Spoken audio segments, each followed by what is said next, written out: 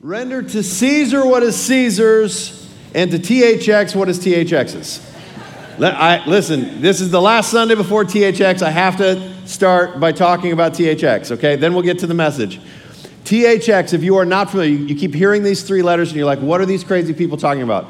That is what we call our Thanksgiving outreach, if you want to kind of boil it down to the most basic form. What we do is we cook a full Thanksgiving meal, turkey, sides, all of that stuff. We have gifts for the kids in this family. We prepare all of that, and on Thursday morning, Thanksgiving morning, we together as a church sacrifice some of our morning Thanksgiving time when we might be sleeping in or we might be hanging out with family. We sacrifice some of that time to deliver that cooked meal and gifts to a family that is in need of those things.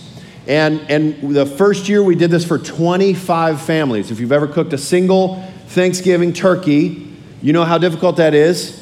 Now do that 25 times, okay? That's insane. We shouldn't have done it, but we did it, and somehow we barely got through. The following year, we doubled that, and then we've continued to grow year by year. This year, we're cooking 330 turkeys and meals and wrapping gifts for 330 families and delivering all over Salem and in Silverton. Now that we have planted a church in Silverton, there will be, I think, 30 or 40 families in Silverton, the rest here in Salem. It is a giant undertaking, and it is so much fun. If you have not been involved in THX before, I just got to tell you, you got to get involved. It is so much fun. Yes, it's hard work, but it's hard work for the glory of God.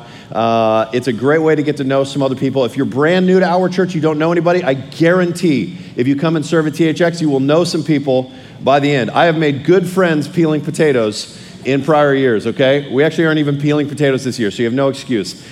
Here's what we need, okay? 330 families is what I mentioned. That's the total number we're shooting for.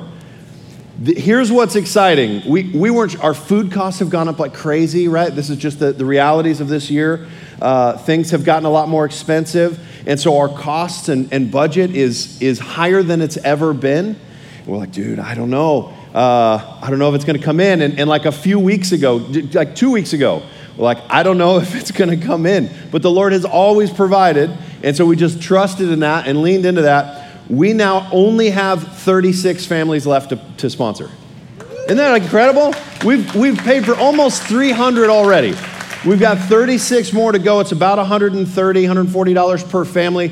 If you've not given yet to THX, or if you can help with part of that, please do.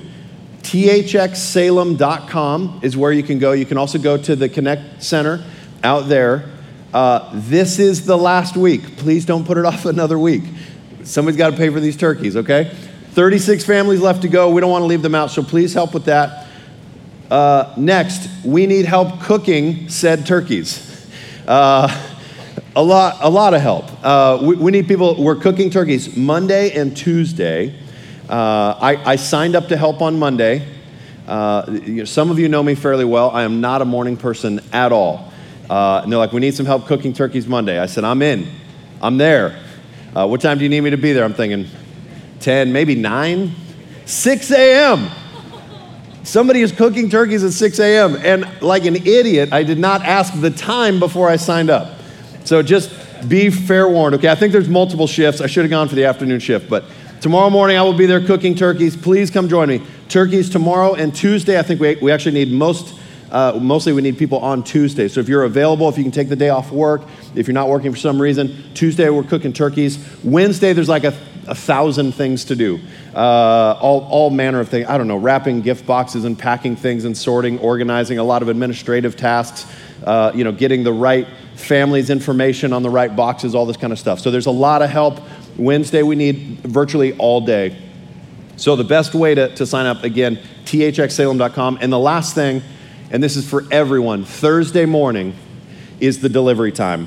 Thursday morning, we meet here at the church at 9 o'clock, and then we start taking food out to people, and in every year past, we've been done right at or right around noon, okay? So we're not asking you to give your whole Thanksgiving day. You can be done by noon and head home and continue with family stuff, but we are asking that everybody that is in town that can possibly be here Thursday morning. It is the most exciting thing. You want to be here for that? So 9 o'clock Thursday, right here in the church. Those that are in Silverton are going to be coming and joining us as well. They'll be taking the meals back out to Silverton, and then we have deliveries all over Salem. So I was told we need at least 50 more drivers, or maybe more. We're counting on the church to show up for that, and the community. If you know other people, if your family's planning on coming over to your place for Thanksgiving, well, have them meet you here.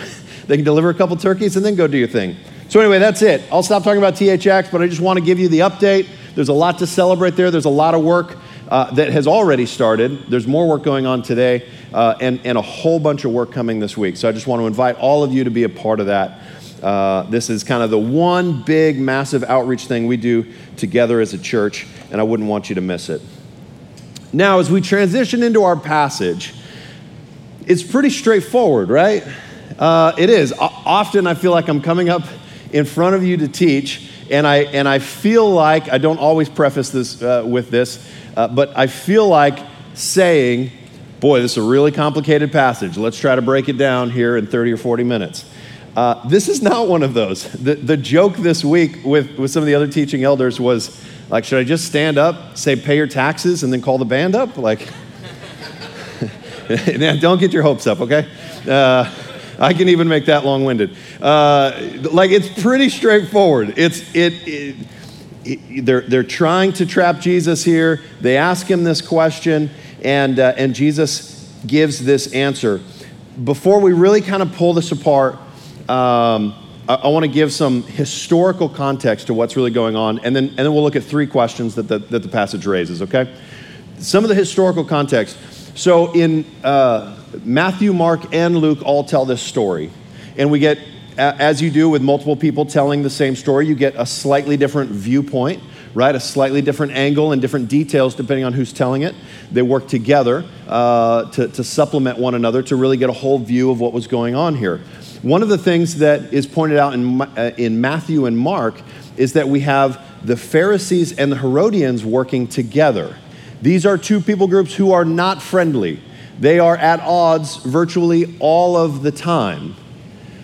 You have the Herodians, those loyal to Herod, and you have the Pharisees, which feel oppressed by Herod and feel that their authority is God, no man. And so there's this conflict, this debate, this warring of a sense between these two groups. And yet here we see them working together.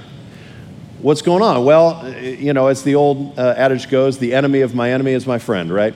They have a common enemy in Jesus, and so we see two unlikely groups working together. Both of them want Jesus gone. The Pharisees want Jesus gone because he's challenging their religious authority. That's the power they have, and they don't want to let go of that. So they want Jesus gone because he's challenging the established religious powers, which challenges their very position. And the Herodians want Jesus gone because he's challenging the political system. He's challenging, as he talks all about the kingdom of God, as he is called King of the Jews, as he talks about his kingdom, this is at odds with Herod's kingdom. He doesn't want anyone rising up. And ultimately, Herod is a governor under Roman rule, right? He's put in place to rule in this local area, but Caesar has ultimate rule and authority. And the only reason Herod has rule and authority and power and wealth is because authority and power in Rome says so. Now, if there are uprisings, if there are rebellions, if there are revolts in his guess what happens to Herod? His family's out, someone else will be put in, right? Rome will step in, they will squash whatever revolt pops up, and they will replace the local leadership. And so if Jesus is rising a revolt, this is very threatening to Herod and those loyal to him. And so for those two reasons, these groups that normally would have nothing to do with each other are coming together and plotting and planning to get Jesus killed or discredited or removed in some way, any way they possibly can. What's being talked about here now as we move on, as they say, should we pay this tax? It's not just a general question about a tax. This tax paid by a denarius, paid by this coin, is specific. It's what they called a head tax. There were taxes on goods, effectively sales taxes, income taxes. There were taxes on your own crops that you grow. There were taxes on lots of things, but they were kind of less offensive, although actually a much bigger tax. All these other taxes were far more expensive, but it was a tax on using Caesar's system of trade and roads and the financial system and all of this. And so it made sense that we are getting something in exchange for the money we pay in these taxes that wasn't as offensive. But the head tax was to be paid by every man and woman and children from essentially the age 12 and up. It's to be paid by all of them with a single denarius, a single coin, not a ton of money, but it's just for the privilege of being ruled by Caesar. Just to be in his kingdom, which he brought by force and took over your land, for that privilege, you owe him a denarius. It was an offensive tax. There was nothing that it kind of represented other than submission to Rome, which the Jews in particular, the Pharisees and the Jewish people, found great offense at this tax, this head tax, because they don't see themselves as submitting to Rome. They see themselves as submitting only to God. God is their highest authority, not Caesar. And so to pay Caesar this tax was particularly offensive to Jewish people. And your options were not pay the tax and be imprisoned or maybe killed, or pay the tax and go on living your life. And so most, with the exception of the most radical, most people just paid this tax, but they would have grumbled and complained and quietly, maybe behind closed doors, talked about how unjust this tax, this head tax was. So that's the tax specifically being asked about here when they say, is it lawful to pay this tax? Is it lawful, in a sense they're asking, is it lawful to agree that Caesar is sovereign over us? That's the question going on there. A little more historical context, this tax was put in place, as far as I could find in my study, about 25 years prior to this event that we're reading about right now. About 25 years prior, Jesus would have been a little boy. There was a man named Judas of Galilee who raised up a revolt against Rome and specifically against this tax. Which, by the way, I just like Judas, not a great name in the Bible, okay? Just throwing that out there. Judas of Galilee told people, refuse to pay this head tax. As Jews, we should not be paying this tax. He talked a lot about the kingdom of God. He talked a lot about how God was their king, not Caesar. He got an armed mob together with him, and they went in and cleansed the temple. Does this sound familiar? He went in and cleansed the temple, and he threw out all foreigners. All the Romans, all the foreigners, anyone who was not Jewish got thrown out of the temple during this revolt. Ultimately, he was overpowered, killed, and his revolt came to an end. So that is in recent history. It's in recent memory. It was an event that would have happened in Jesus' childhood. And so this would be familiar to people. Jesus has talked a lot about the kingdom of God, right? He's talked a lot about the kingdom of God, and he's talked a lot about, he more than talked about, he went and cleansed the temple, right? An interesting difference, though, if you remember from that message, Jesus cleanses the court of the Gentiles to make room for foreigners. Judas of Galilee threw the foreigners out. Jesus was making room for foreigners. Just an interesting difference, I thought. But he had cleansed the temple. He talked about the kingdom of God. And now they want to know, should we or should we not pay the head tax? Is it lawful to pay the head tax? Jesus, are you a revolutionary or are you not? That's what they're trying to get at. And this creates this dilemma. It creates this dilemma, which Jesus has done to the Pharisees many, many times. And in fact, just recently, they came to him with a question, and he said, I'll answer your question if you tell me, was John the Baptist from heaven or not? Where did he come from? Right? And if you remember, they couldn't answer that question, because if they said from heaven, then Jesus would reply, then why didn't you listen to him and why don't you follow me? Because John the Baptist said to follow me, right? And so they couldn't say from heaven, but they couldn't say from man or from some other place, because the crowds believed John the Baptist was sent by God. He was a true prophet. And so if they said that he's not from heaven, if he's not sent by God, if he's not a true messenger of God, the people would kill them, throw them out, stop listening, stop following. They would lose their control. And so Jesus had put the Pharisees in a position where they couldn't answer the question. And it seems they're trying to take a page out of Jesus' book, and now they're trying to pose a question that he can't answer. It's a yes or no question. Pay the tax or not? Is it lawful to pay the tax or not? What do we do here, Jesus? Is it a yes or a no? And this dilemma is, if he says no, don't pay the tax, we are not going to do that, then he will be marked as a revolutionary, and the authorities, the Roman authorities, will come in and stomp him out. Right? So to say no, don't pay the tax, is certain death for Jesus. And so they say, well, he's probably not going to say that. If he does, we've got him. But if he says yes, pay the tax, then all that talk of this other kingdom, all that talk of God's justice and mercy coming to the lowly and the down and out, all of that is discredited. To say yes, just bow to the Roman oppression, bow to the foreign authorities, just be a good, tax-paying, law-abiding citizen would devalue everything he's talked about, and he'll lose the people. So no matter how he answers the question, he either loses the people or he loses his life. That's what they think is going to happen. That's the position that they think they've put him in. Are you raising revolution, or are these just empty words?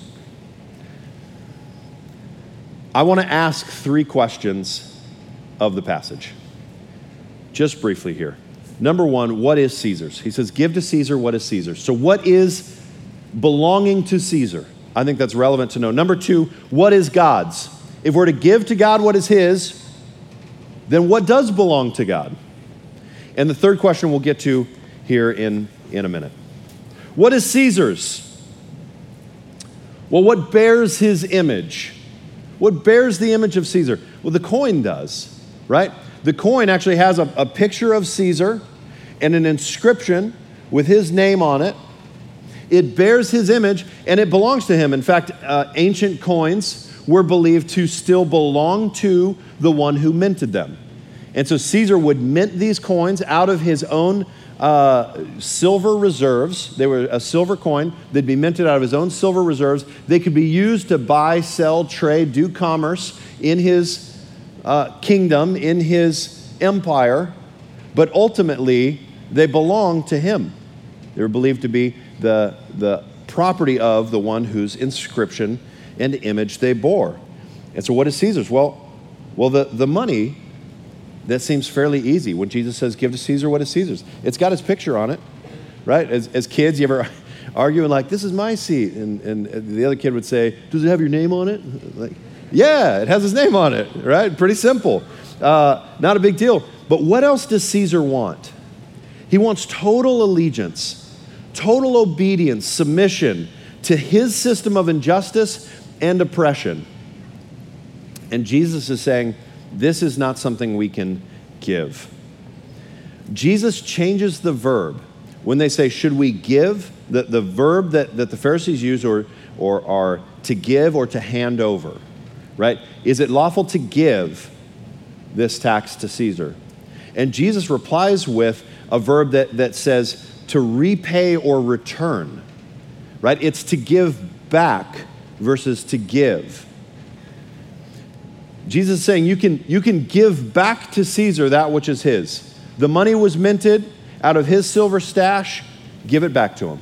That's no big deal. Who cares? Give it back to him. But total allegiance, submission to the system of oppression, injustice, that was never his to begin with, right? Our allegiance was never his. It's not something to give back to him. So when he says give back to Caesar what is Caesar's, he's essentially putting a stop in there. There are limits to what belongs to Caesar. Caesar would not have it that way. Caesar would have no limits to what is his. But as people, we cannot agree with that. We cannot do that. Tim Keller has this in response to this very idea. He says, what does a tyrant deserve? Okay, maybe he deserves his money back, but doesn't he deserve some resistance as well? What Jesus Christ is saying is, you may give Caesar some of what he wants, which is his money, but you cannot give Caesar ultimately what he wants, which is to completely accept his system of coercion, his system of injustice, his system of exclusion. He wants ultimate allegiance. That we cannot give him. Jesus is not going to incite a revolution through tax code. Praise the Lord. Oh my goodness, how lame would that be? He's not going to incite revolution through a change in tax code. But he's not going to bow down and follow blindly anything that Caesar says and wants him to do. There are limits to this human power. What Jesus is doing, he's not after the empire of Rome. Human revolutions have always been about power. We want this group out because they are abusing power, and we want this group in because we feel that they would have a more appropriate use of power, which often in reality means this group has power and favors these people, and we want this group in who has power and will favor these people. Once this group comes into force, these people will be suppressed and these people raised up, or vice versa. Right? It's always about this power and the shifting of power. That's what a human revolution is all about. But Jesus is not after the Roman throne. He's not after the Roman Empire. He's doing something so much bigger than that.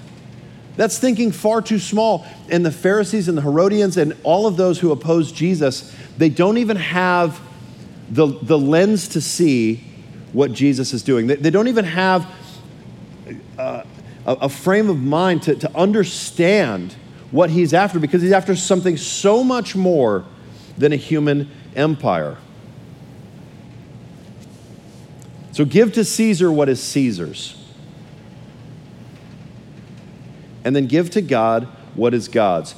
And this statement of giving to Caesar what is Caesar's, Jesus immediately puts in check, not only by limiting that this only that which is Caesar's can we give back to him, but also by following it up with this higher statement, give to God what is God's. So that's my second question. What is God's? Well, if we go to Psalm chapter 50, verse 10, this might be a helpful explanation. Psalm chapter 50, verse 10 says, for every beast of the forest is mine, the cattle on 1,000 hills. And down in verse 12, if I were hungry, I would not tell you, for the world and its fullness are mine. God is speaking there about how absurd it is that as we bring sacrifices to God, it's as if it's something he needs. It's already his. What he's getting at there is the heart. That all of the cattle on 1,000 hills are God's. And so are the hills. Right? Everything is God's. Everything on earth, he made it. It's all his. So when we say give to Caesar what is Caesar's and God what is God's, the second statement overshadows the first. Deuteronomy 10:14 takes it a bit further. Deuteronomy 10:14 says, behold, to the Lord your God belong heaven and the heaven of heavens, the earth with all that is in it. So all of the earth belongs to God and everything that's in it. All of heaven and the heaven of heavens. We're talking the sky, the space, everything belongs to God. He made all of it. It all belongs to him. So isn't Caesar himself God's? Caesar himself is a created man who by the grace of God was allowed even to have a breath. Even Caesar belongs to God.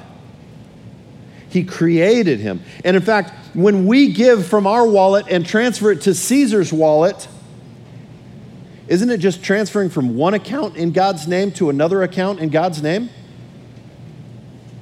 How insignificant then is it that we pay this tax to Caesar? It's all mine, God says. It's all mine, including you and including him and everything. So the question I asked with Caesar is what bears his image? Well, I would ask the same question here when we're reviewing what is God's. We can ask that question, what bears his image?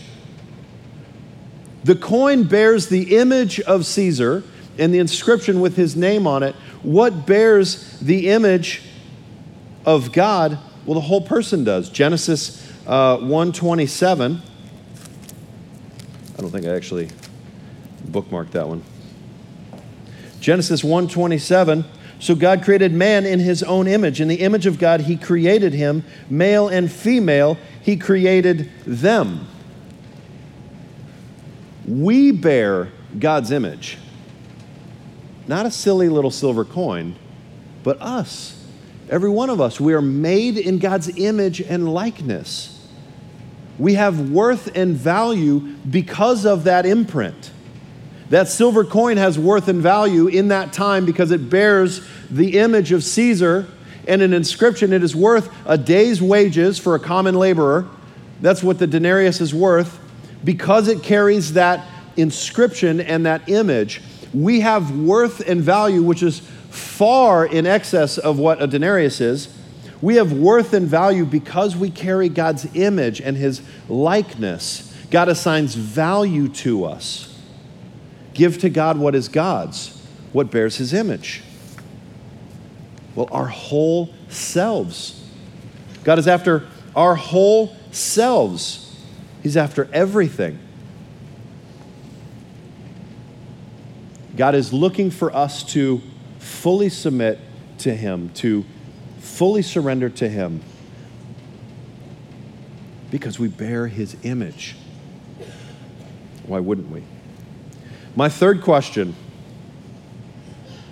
is, why doesn't Jesus have a coin? Did anyone catch this? I missed this the first couple of times. But when he goes to give this object lesson about paying this tax, Jesus does not pull a coin out of his own pocket.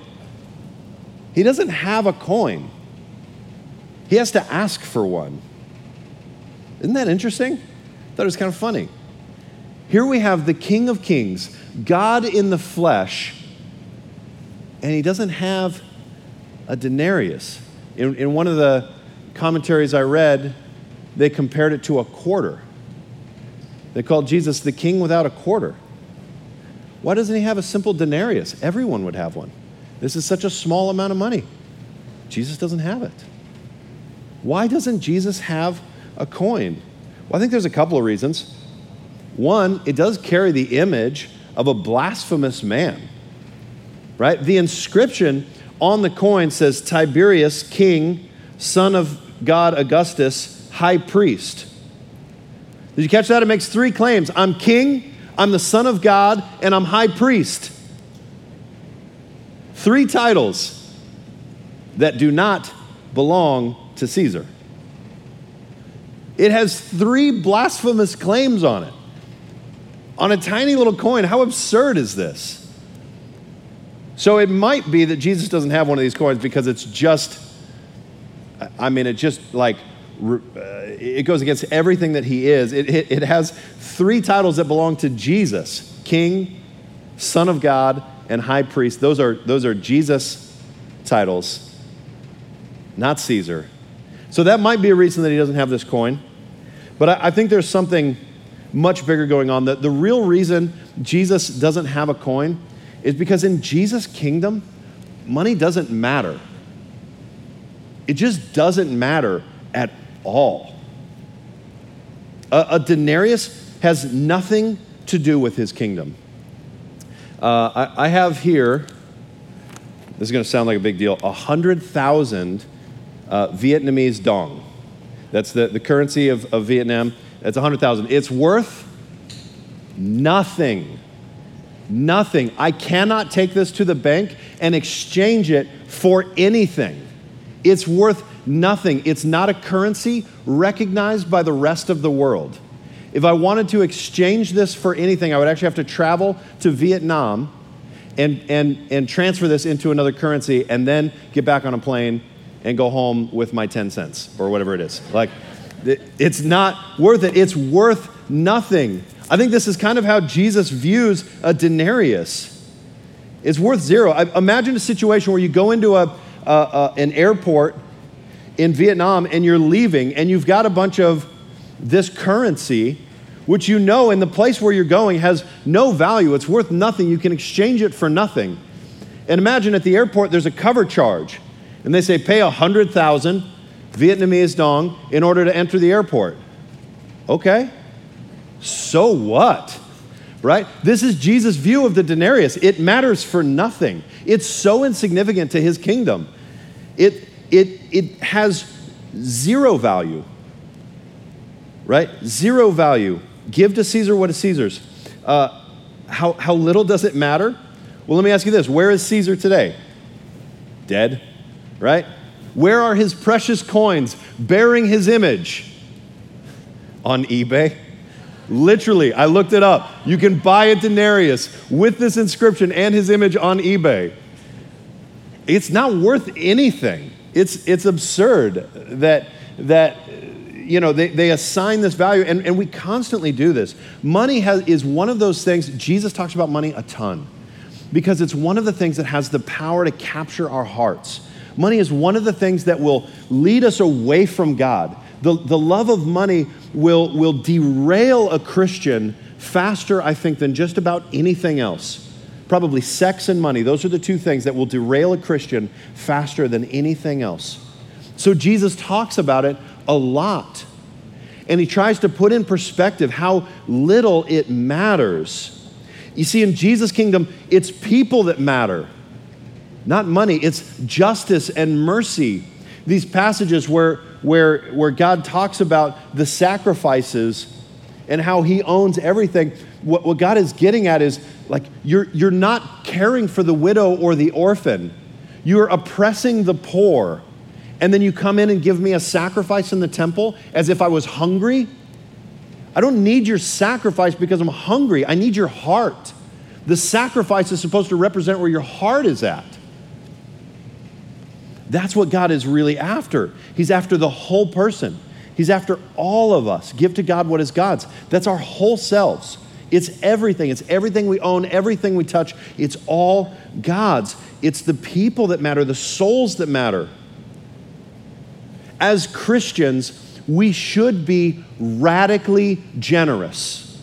We should be radically generous as a people. And this is something that is hard for me because I too have a love of money. And it's wicked and it's sinful and I have to battle it constantly. And I've said this before, I'm going to keep saying it. The best way to battle that wicked love of money is to give it away. Give some of it away. At least with those dollars, you can say you have no hold on me, right? When I give some money away, that money has no hold on me. I just gave it away freely. Christians should be radically generous, and I think often we are. Radically generous because money matters so little. Like, can we raise $45,000 to feed families on Thanksgiving? Why has that never been a big deal? Because money matters so little to Jesus. Like, oh, you need some money to feed people? Cool, that's the easy part. Way harder is not burning turkeys. That is so much harder, right? I don't know why, but it is. Flames and hell, I don't know. But like, that's hard. But the money is easy. Like, God owns all of it. It's all his. That's not a big deal. So Christians, we should follow in that view and we should be radically generous with the things we do, it shows that our heart is not consumed by this love of money, and it shows that we are rightly following Jesus. And I need to be crystal clear, generosity is not something that buys your way into heaven. Don't you dare think it, not for a minute. Don't you dare think that. If you are not generous, but you have received Jesus' death on the cross in your place, you are 100% saved. And if you are radically generous, but you have not received Jesus' death on the cross in your place, you are not saved at all. Generosity does not buy our position with God. That might work with man. It doesn't work with God because money matters how much? Not at all. Not at all, right? Generosity is a sign of our heart being aligned with God. Right? A Christian, someone who truly follows Jesus, who's been radically changed by the cross, should be generous. That's just naturally going to come out. You're going to view money as less important. You're going to view God and the people that he made as more important, and generosity is going to come. It's a sign of our salvation, but it is not a prerequisite. And that has to be understood. We have to be so careful that we don't get those mixed up, or we are in dangerous territory. But generosity should flow. Generosity should flow from Christians. Last verse here, 1 Corinthians 7:23. Paul tells us that we were bought with a price. My wife, I was like, how does this message tie to the cross? Last night I was like, man, I'm really struggling with this. And she said, well, you were bought with a price. Like, that seems like a natural one. You're talking about money. I'm like, no, silly wife, you don't know. Anyway, we were worshiping, and this hit me. This is handwritten in my notes because this didn't even occur to me. I couldn't figure out how it fit until we're worshiping over here, and I was like, oh yeah, it does fit. She's onto something. Listen, we were bought with a price. What's the price that Jesus paid to buy us? It's his blood, right? We're gonna take communion here in a second. We're gonna celebrate and remember his blood, which purchased us out of the bondage we were in to sin. Jesus bought us with a price. That price is his blood. What's the currency in heaven? It's not money. Money doesn't matter. It's Jesus' blood. By receiving Jesus' blood, we go from poverty to wealth. By receiving that currency, we go from poverty to wealth. Jesus' blood is what he buys, or what he pays with. And what does he mint with that? Caesar had silver and he minted coins. What does Jesus mint with his blood? What does he make? What does he imprint with his image? What's believers? It's those who would place their faith in Jesus, those who would follow him. That is what he mints with his blood. Would you receive that if you have not already? And would you walk in that if you are a Christian? I want to invite the ushers forward. We're gonna go to a time of communion. If you want to get up out of your seats when they get in place, find a communion.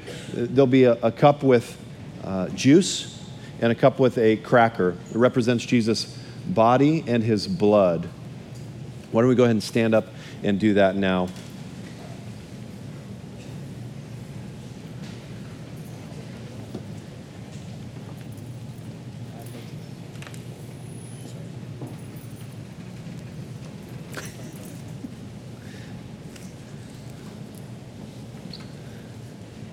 When you get the elements, go ahead and go back to your seats. We'll take these together in just a moment.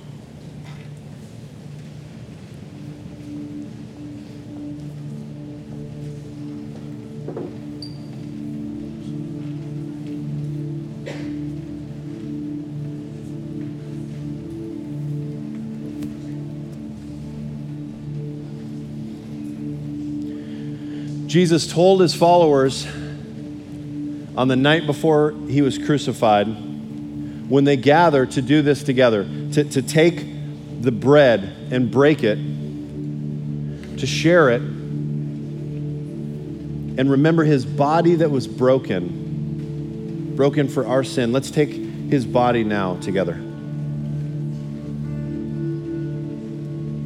And the wine he passed, he said, "This is my blood, the blood of the new covenant, which is poured out for you." Let's remember that now.